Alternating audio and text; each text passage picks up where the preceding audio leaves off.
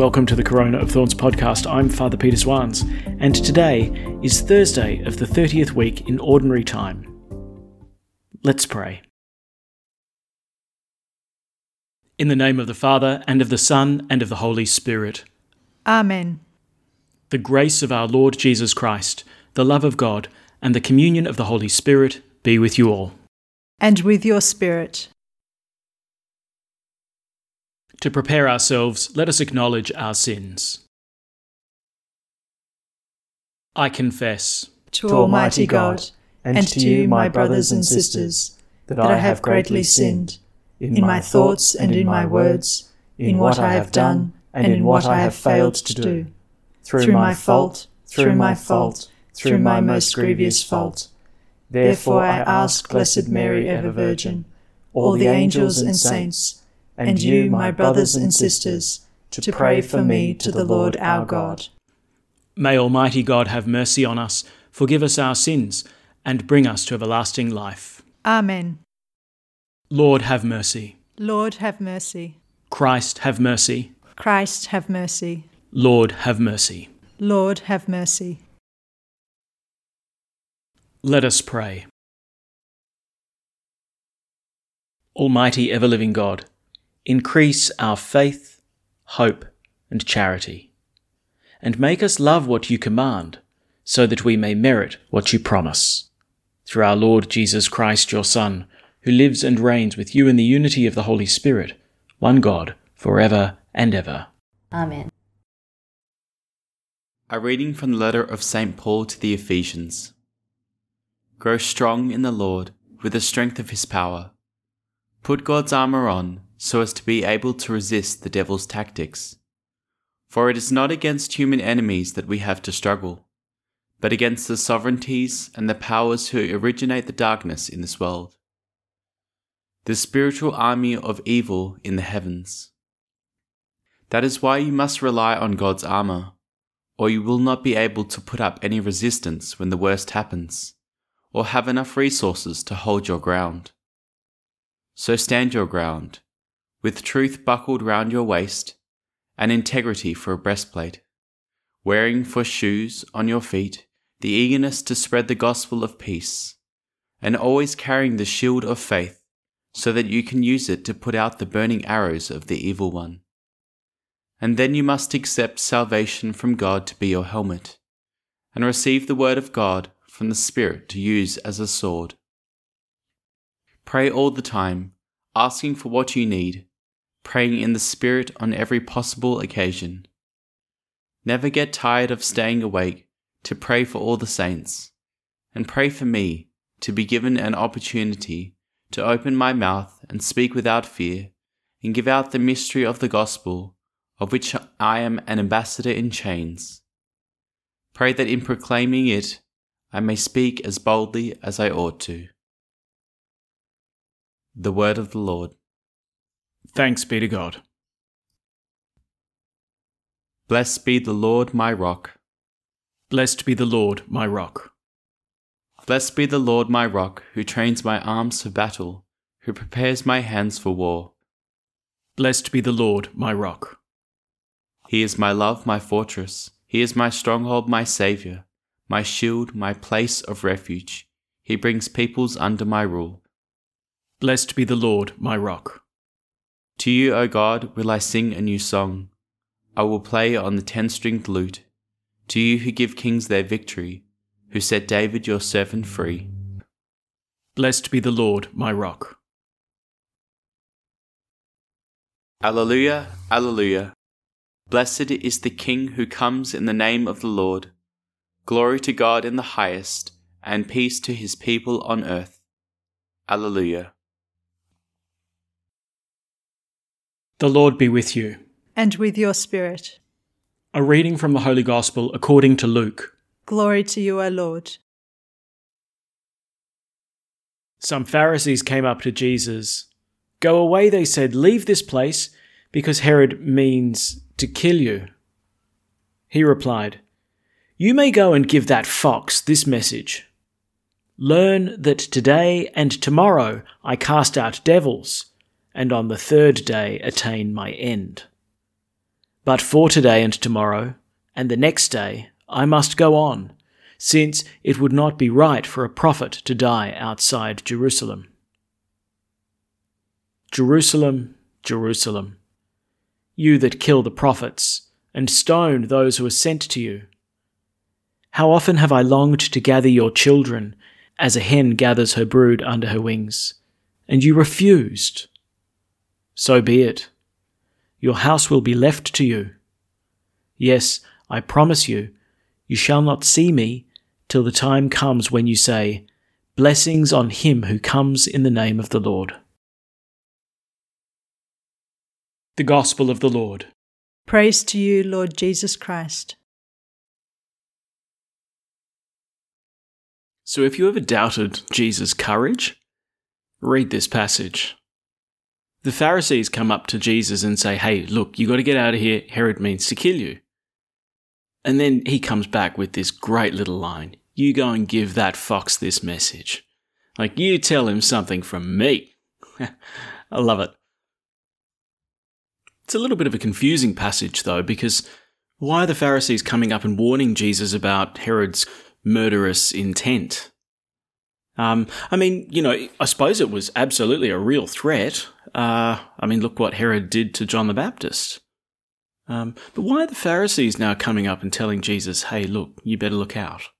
Especially when, the Pharisees up until now have always been presented as Jesus' pretty fierce opponents, the ones who seek to trap him, the ones who are having these little plots.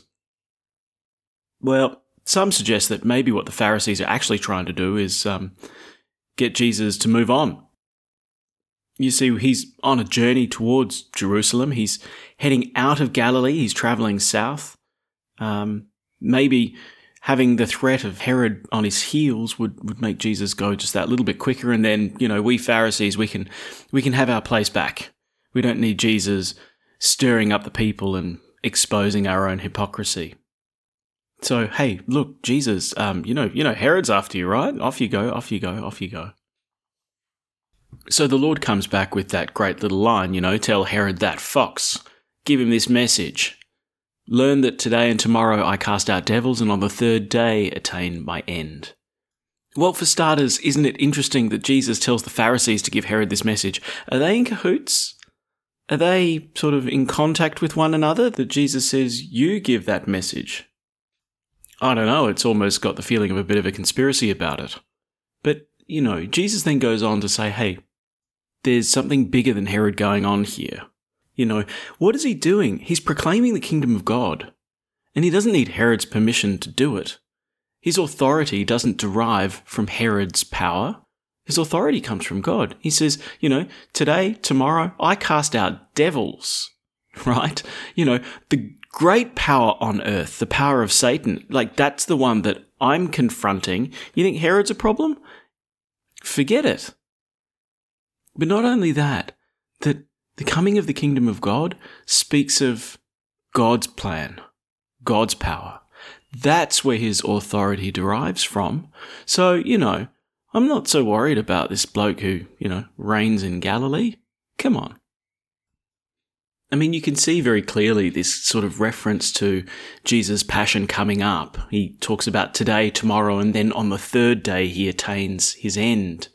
All of this pointing towards Jerusalem as the place where Jesus accomplishes his mission. So he's in Galilee now. The hour has not yet come, so it doesn't really matter how foxy Herod is, doesn't matter how cunning or how murderous he is. Herod's not the one who can thwart God's plan. And isn't it interesting then as well that when Jesus' passion does come around, that Herod's actually in Jerusalem at the time? And, Pontius Pilate, hearing that Jesus is a Galilean, tries to hand Jesus over to Herod. Look, you deal with him, he's one of yours. And Herod, in a rather interesting sort of twist, hands him back to Pontius Pilate. No. It's the authority in Jerusalem that will judge and reject Jesus. And there's the irony, right? Jerusalem, the city of peace. That's what Jerusalem means in Hebrew, right? This was the capital of the people of God. This was the place where the temple should have been the centre, where God was truly at the heart of his people. And yet, that's the place where this rejection is most fully expressed, as they reject Jesus and submit him to crucifixion. How strange it is that Jerusalem is the place where prophets are killed. And Jesus points this out, earlier in the Gospel. We heard it a little while ago. Jerusalem is the place where the prophets are murdered, from Abel to Zechariah. But why is that, though? Why is it that Jerusalem is the place that God has established and yet is the place of the greatest rejection? Well, there's something rebellious in the heart of God's people. There's something that looks towards God as competition, something that looks towards God as a threat. We're suspicious of him. Maybe the coming of the kingdom of God is in fact the coming of another Herod, another Pontius Pilate, another Caesar. Someone who's coming to oppress, someone who's coming to tax, someone who's coming to take. Now I think we need to understand this not simply in an historical sense of, Jerusalem is this particular place where those particular prophets are murdered by these particular people. No, I think it's actually pointing towards a real spiritual reality that's present in our hearts too. That we've got this rebellious streak.